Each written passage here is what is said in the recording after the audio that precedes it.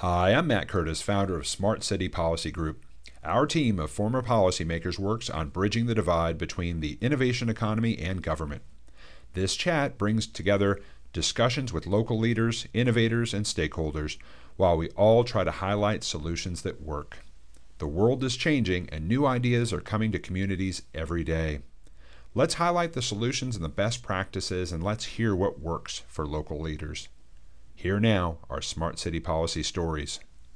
So joining us today are a couple of incredible people who've really been just plotting a great course for the short-term rental discussion. Eduardo Miranda, he's the president of the Portugal Short-Term Rental Association. Shomik, Panda, he's the head of the United Kingdom Short-Term Rental Association. And joining us from Porto, Portugal, a place that we should all go visit, a spectacular destination city, Ricardo Valente, a city council member there from Porto. Thank you so much for joining us, fellas. Thank you. So guys, you know, this is an interesting discussion to start with, because for a lot of people that are discussing this, you know, we all think this is unique to our community, but the short-term rental discussion is being had everywhere. And I would say that the discussions are very similar, whether you're in the Canary Islands or New South Wales or Niagara Falls or Atlanta, Georgia, that the situations about, you know, what are the challenges for the community and then what are the solutions? They're fairly similar in different communities. So I'm going to lead you guys through a couple of discussions. I know Eduardo, you've got a couple of slides you'd like to share with us as well. If you don't mind, I'm just going to run through a couple of questions with you first, if you don't mind, and ask you guys a little bit about how you're approaching this issue and what are the challenges. And so, council member, because you're joining us here from Porto, and again, I can't mention it enough, it's a destination we should all go visit. It's a beautiful city, and you guys have unbelievably great wine. Talk to us a little bit about how you've addressed this issue, how it came up, and just the direction that you tend to look at the short-term rental industry and creating short-term rental regulations. Yes, Matt. First, thank you for the invitation. It's a pleasure to be here, talking with all of you about this subject. As you were saying, Porto right now is a world-class destination. We can say for sure that we have been nominated the best small city in the world to live by Monaco.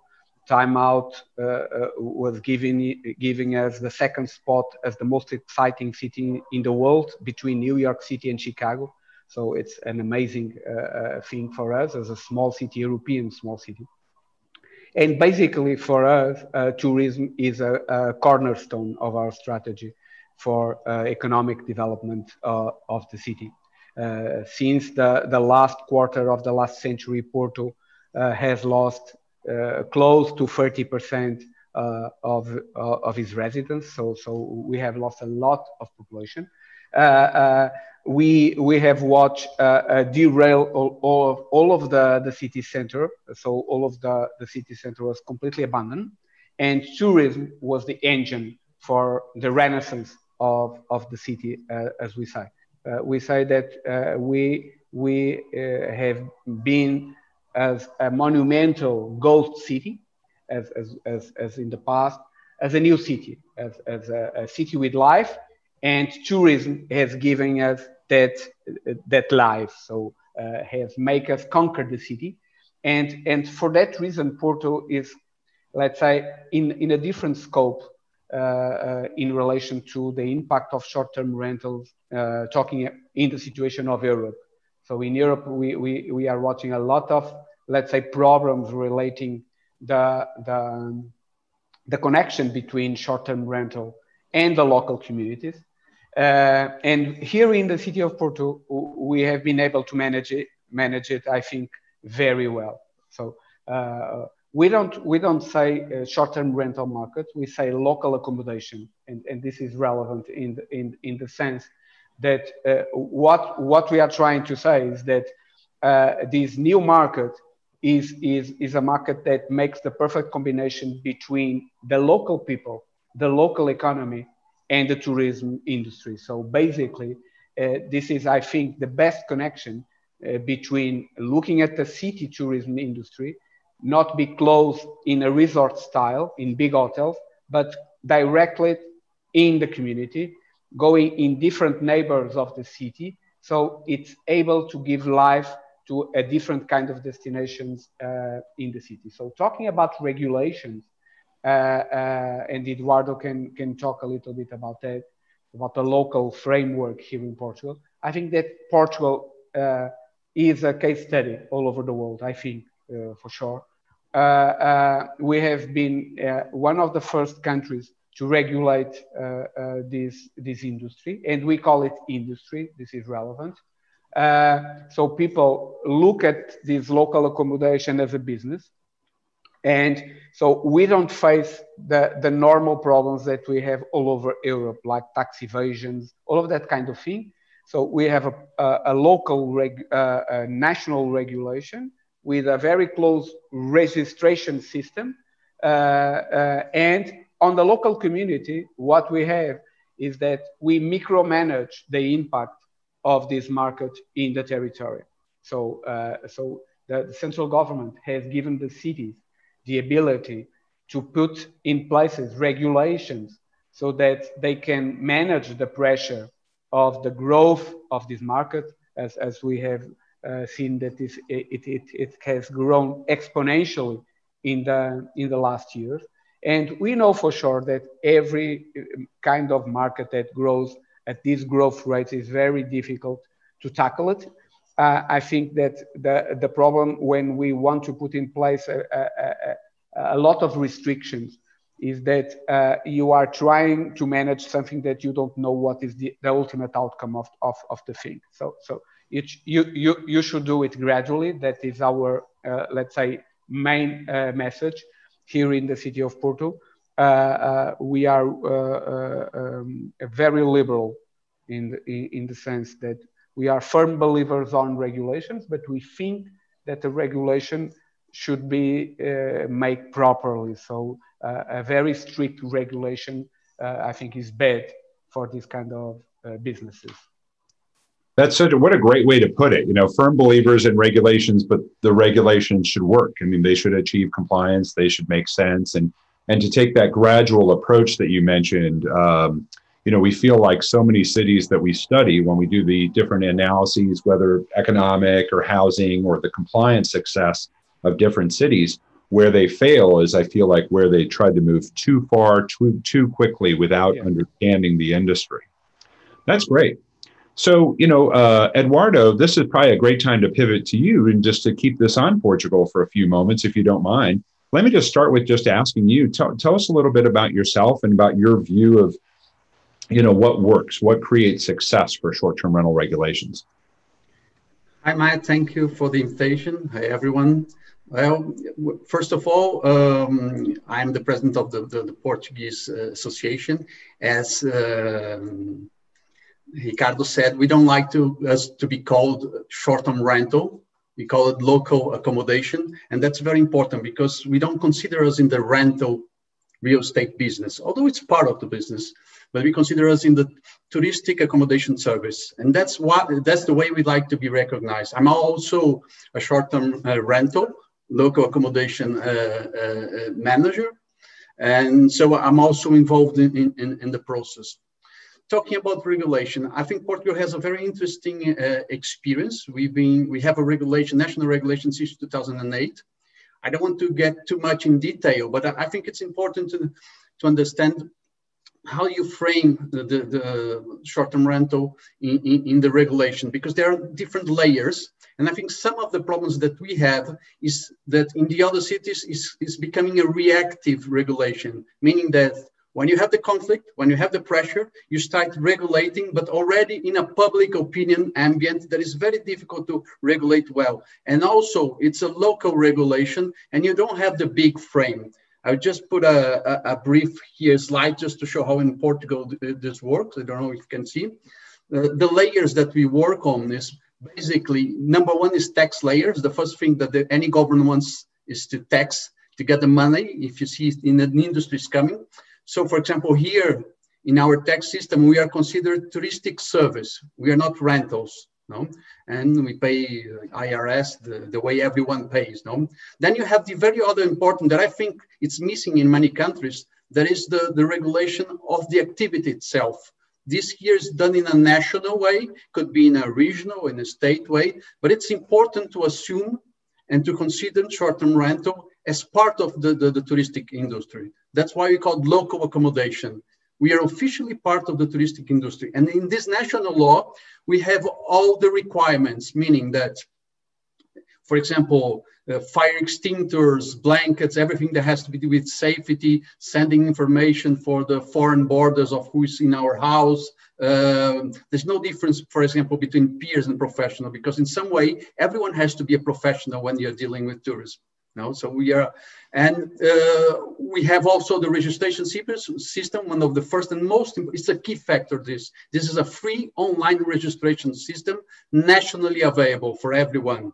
So with this system, we are not only able to know what's going on, and that brings a lot of things, that's data, and also getting everyone legal and being able to see who is legal and who is not legal, because part of the sustainability is also being fair play, being everyone in the fair play means legal. This registration number, for example, is obligatory to put in the advertisements. No? And what I believe is that we are in a change, and then we have the question of the cities, how the cities, as Ricardo said, deal when you have a pressure situation. And the way they found here was not the perfect way, but I think it's something that is a step on is, okay, the cities can regulate, but they have to respect the national law, meaning that they can regulate when there is local pressure in a neighborhood. They can regulate, restrict the quantity, the amount of growth, but the requirements are national, because this is part of the tourism. Because if you let each city defines what short-term rental or local accommodation is, in the end of the day, you don't have a touristic product, because in one city, it's just in rooms. The other city is the entire home. The other city is just 60 days. The other city is only professional. Now here, they put it all. They made a product, and probably that's one of the reasons why Portugal, Lisbon, and Porto got so many awards in the last 4 or 5 years, because we brought diversity to tourism. It's a change, it's a new trend. And if the cities don't see that this is a huge opportunity, if they only see the negative impacts, there is no way to regulate well. So the first thing is to have a look is if you believe there is a potential in short-term rental, and then see how you can deal with that. No? And we can talk later, but I think we have to change the regulation scheme or the regulation paradigm. We are still using the restriction prohibition, the reactive regulation, and then we have to change to a proactive regulation, that it's a smart regulation where we monitor, we have data, and then we try to avoid the conflict, avoid the pressure, and redirect the growth of short-term rental to sustainability, and not wait until it gets a certain point that we have to prohibit. I think that's the key factor here. It's anticipate. That's great. You know, it's so nice to hear a government policy maker and then a manager of short-term rentals that have worked together to find solutions. Eduardo, you've been at this for a few years now, helping to organize the Portuguese Association. Would you say that getting people to understand the importance of engaging with local government regulators, is that an important leap that helps the local governments be successful in creating good regulations? I think absolutely, because this is a question of survival, and especially the property managers, the private owners, the individual private owners, they have to understand that we are growing in a community. And if we don't care of each other, if we don't see the other side, if we don't work together, the activity is going to be compromised. So I think now they're realizing that here, for example, in this COVID crisis, it has been extremely important to have an association, to have an official activity industry here, because we are trying to negotiate support the same way as any other industry does. And if we didn't exist as an official industry, as an association, this would be impossible at this moment, this very critical moment. Yeah. You know, you guys have done a remarkable job. So you should be very happy. You certainly have done a great job of engaging with your policymakers and helping them to understand the importance of this issue. So Shomik, Panda, my friend in the United Kingdom, you've worked on this in the UK, but also Europe-wide, I mean, throughout Europe. So you certainly have a strong understanding of the regulations across Europe. Tell us a little bit about what you've learned over all these years. Sure, thanks, Matt, and great to see you all. Thank you for having me. It was really nice to also hear from Eduardo and Ricardo about the great Portuguese example, because I think there's a lot we can learn from how well Portugal has done this. In particular, just having the importance of clear regulations so that, you know, everybody, all actors, industry and hosts are able to comply easily. And I think that's something that Portugal seems to have done very well, in particular with its registration scheme being quite simple and online, easy, no big barriers to access. And, you know, I think as I look at other registration schemes and that kind of thing popping up across Europe, this is a good example of how governments can quickly achieve compliance, capture data that they want and need to be able to then, you know, regulate appropriately in the future. So great lesson there. Yeah, I mean, in terms of Europe, generally, I think what we're seeing is there's lots of different layers of regulatory activity. The European Union, even today, has launched some new regulations, the Digital Services Act, which will look to put some new regulations in place across the whole of Europe that, in particular, sort of accommodation platforms will have to deal with. That's more around, you know, making sure that properties that are being listed are legal, and if they're illegal, the accommodation platforms will have a responsibility to take them down.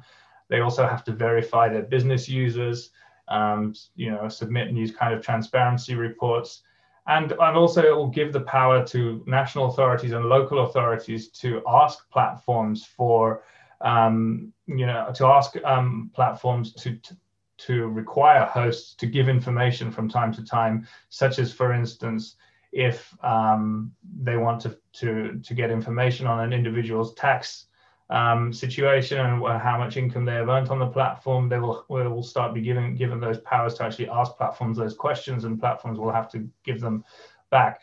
And it's the beginning of some sort of cross-European system whereby regulators will also be able to talk to each other. So if a listing has had to be taken down in one area, then, you know, the regulators will talk to the regulators in other countries, and they will also make sure that that listing will not pop up in a different jurisdiction. So on the one level, you have these very big cross-cutting initiatives at EU level, and then at national level, as Eduardo mentioned, you can have these national frameworks that might be setting day limits, for instance, or you know, 60-day limits, 90-day limits, zoning requirements, that sort of thing. And in countries like Spain, Portugal, there's an additional local element as well at state and beyond.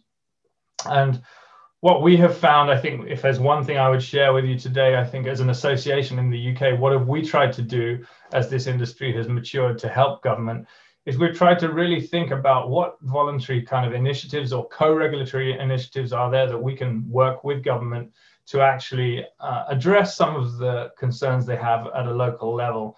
And I think as your session is called Best Practice International, instead of me focusing on some of the best practice regulations, I thought it'd be interesting just to talk about some of the best practice voluntary initiatives that we have put forward in the UK this year, because I think they might be a bit more new and different.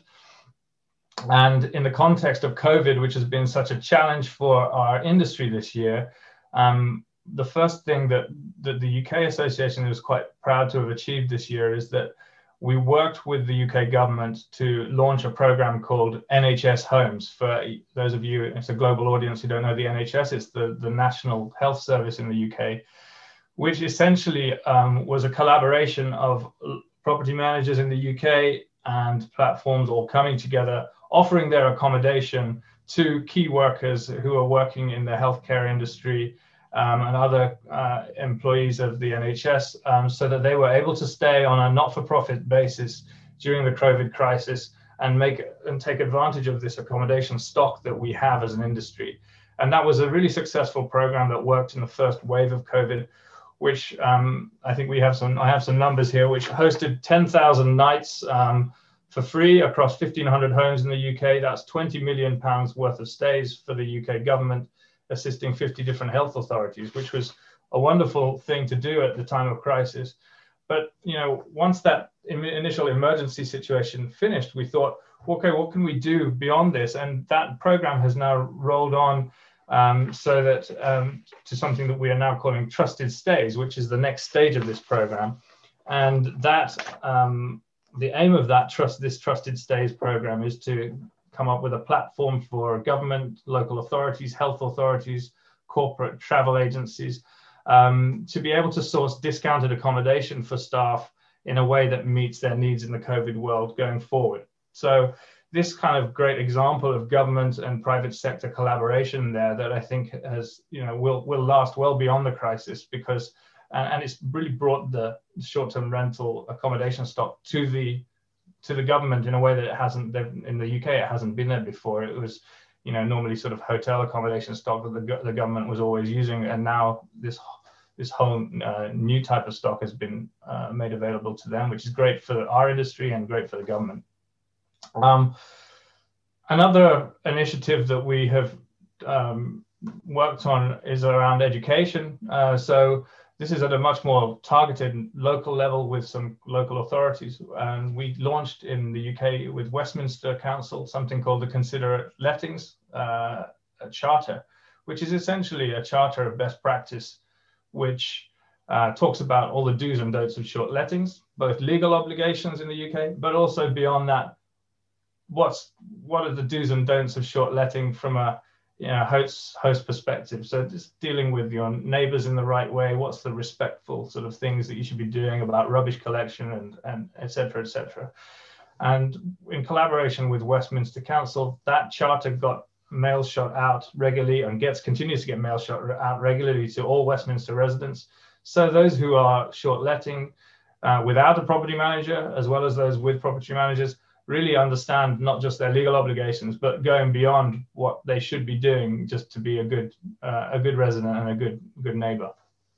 So there are two examples. We're also launched proudly, finally, because I know you want to move on to the next person, Matt, but the last thing we've done is launch an accreditation scheme in the UK, which I think is one of the first internationally.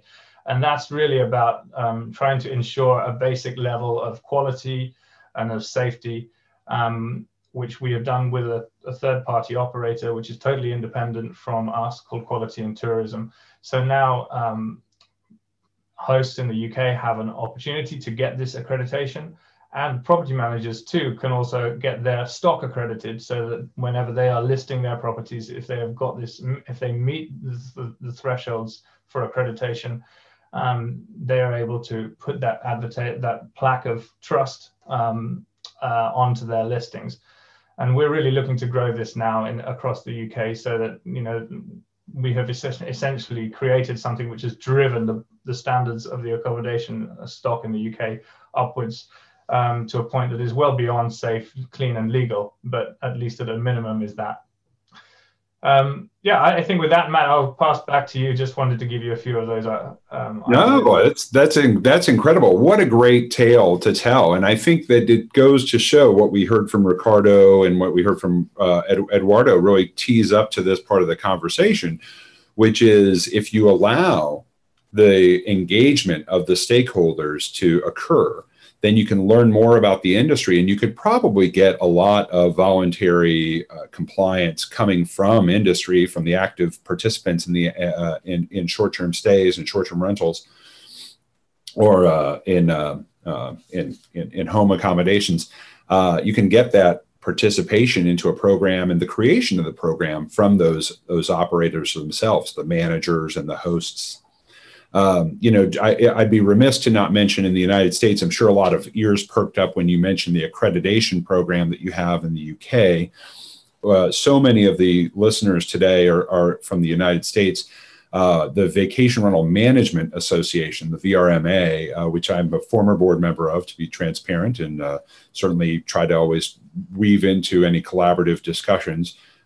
They do have an accreditation program as well. And I do think that's a very interesting element to place on professional property managers and operators to make sure that they understand those basics of how to be a good operator so that the travelers coming to your community have a great experience.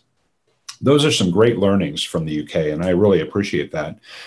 So just jumping back a little bit and back to Ricardo and Eduardo, you know, one of the interesting things that I feel like has dominated this discussion is a lack of awareness by the operators of short-term rentals, of home accommodations, that they don't always know about the rules that are in place where they need to be following local rules. Do you see that as a challenge in Portugal? And I'll start with you, Ricardo.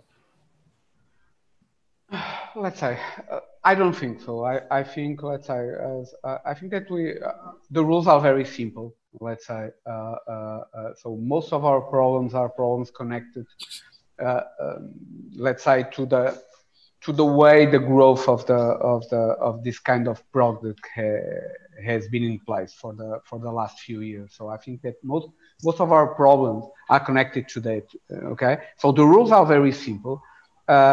We invest a lot of time talking to all of the stakeholders. So we talk with the associations, the national associations. We have talked with the platforms. So we have talked to Booking. We have talked to Airbnb. We have put in place an agreement with Airbnb. So our framework is to make cooperation. So it's talk to people, to understand the problems and try to resolve them. I think that most of the challenges, again, that we have in this kind of thing, is the connection between the sustainability of this industry and the sustainabilities of the cities. So how can we mix this together so that this could be a win-win situation? And I think this is the most relevant, let's say, challenge that we face. I think that the directive in Europe, as we see it, putting the simple rule, and the rule will be what is illegal offline should be illegal online. So this is a very simple rule, but a very strong one.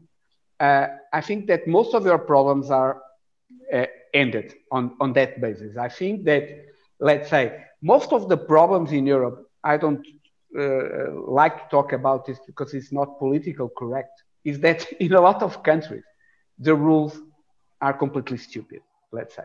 Right. And that's the problem.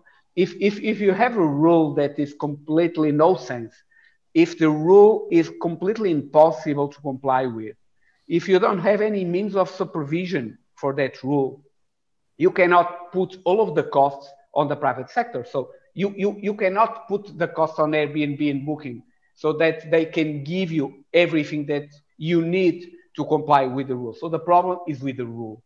And for us, this is something relevant because I think that, again, Porto, Lisbon, and Algarve and Portugal in a broader sense, I think that they can teach how to manage this and how to mix this together, putting very simple rules, rules that are easy to understand, easy to comply with, and easy to make supervision of, so that you can enforce easily that kind of rules. So I think that's the main message. Put it simple, so that you don't kill this new industry, and then try to put people together. Okay, so that's the basis of this. So that you put all of the stakeholders talking together.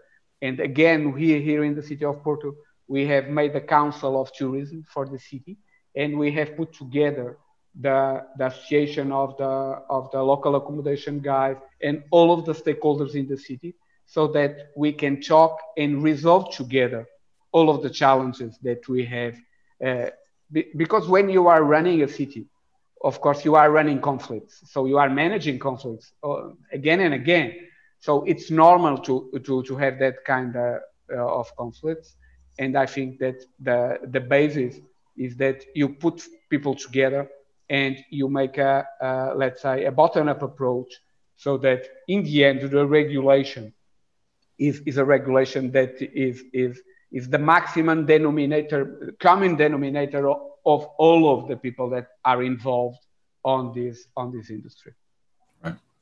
So Ricardo made a great point about creating a win-win, and that, you know, you can have a win-win, a healthy community that has the robust tourism economy that includes local accommodations. It sounds like you've seen a lot of win-wins in Portugal, throughout Portugal. For me, when we study this, and we've been studying this issue now for 10 years and looking at different regulations that work, and trying to help governments and travel industry leaders create good regulations that achieve compliance, it seems that the biggest challenge is trying to convince a policymaker that there is a win-win, that you can allow local accommodations in a community to some degree. Would you find that to be the biggest hurdle that you have in Portugal, is convincing some council members, some elected officials, that a win-win exists?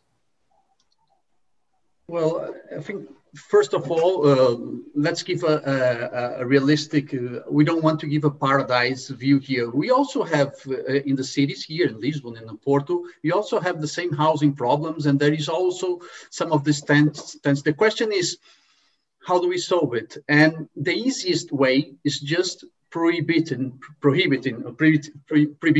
saying no. It's the easiest way. That's the no way. And unfortunately, that's what we're seeing in many cities. Here, we try to solve this with dialogue. And I think that's the first step. If you realize that this is an important potential thing for tourism, then you try to sort out solutions. The problem is that in most of the cities, what we see is that the question is addressed already in a very, very high ambient, and it gets very political, especially during local elections. And at this moment, usually, there is very little space for dialogue. And I think that's the first step.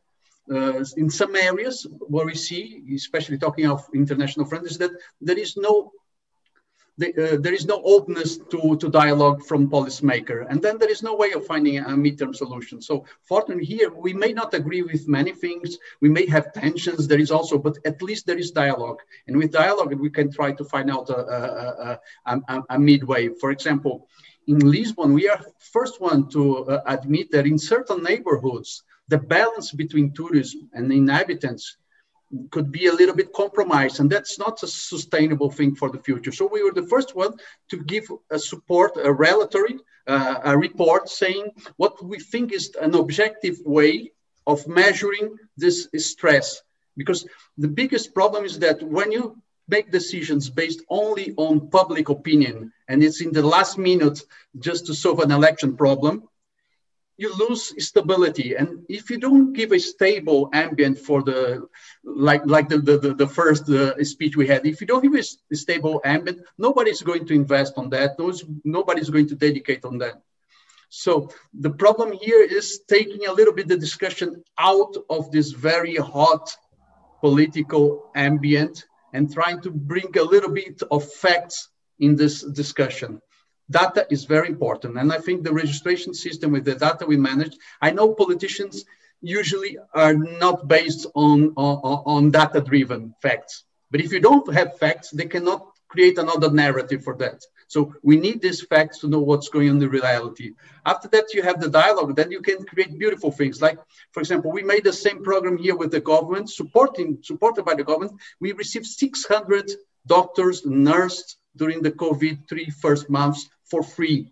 And the electricity and the water was paid by the public tourist board. For example, tomorrow I'm having a meeting with the Ministry of Education, and they want to see how we can work together to put part of this offer, this accommodation, available to students, for example.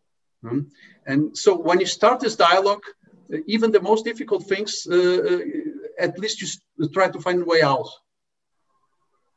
You know, beginning the dialogue is just so important. And I think you just hit the nail on the head several times. Having that discussion and bringing the right players into the discussion, having that community engagement is what helps you be successful. And it's clearly helped you to be successful throughout Portugal.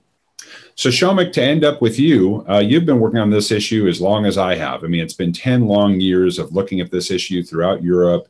And then your work in the UK, you're the #1 consultant in Europe on the short-term rental regulatory issue and other new emerging technology issues. Tell us a little bit about where this goes from here. I mean, I feel like early on the concern was the instant kind of growth of the activity through the success of sites like Airbnb and Booking.com. That created some reactions related to a variety of things like noise, parking, trash, and occupancy, and other community concerns. What happens next? Have people realized that this industry is here to stay, and are we going to see the excited level of regulatory creation? Is it going to slow down and even out? Thanks, Matt. Great question. I suspect that, obviously COVID has changed things to some degree as well. And in that I think, right now the industry has had a really difficult time this last year. And you'd expect that certain things that governments may have been thinking of doing pre-crisis will be at least delayed and probably examined in a bit more detail and introduced at a more, more appropriate times. Once the industry has sort of picked itself up a little bit. And that's at least the hope. Having said that, we have a good example like just last week where in Scotland they have decided, or this week they're going to lay some new regulations that they've been thinking about for a long time, which will be quite restrictive, new licensing schemes and control zone areas. And they have decided not to delay this legislation despite the economic situation that's happening, which I think is really quite disappointing for the industry, because there are a number of accommodation providers that are on their knees right now, and this may be the final blow for them. So, but notwithstanding, bigger picture, as you asked me, I think that we will still see quite a few more iterations of short lets regulations. I think right across Europe. Most of the countries and most at national level have done 1 or 2 iterations. Some have done a third. But I think a lot of them still are at the phase that Eduardo said. They're still gathering the data.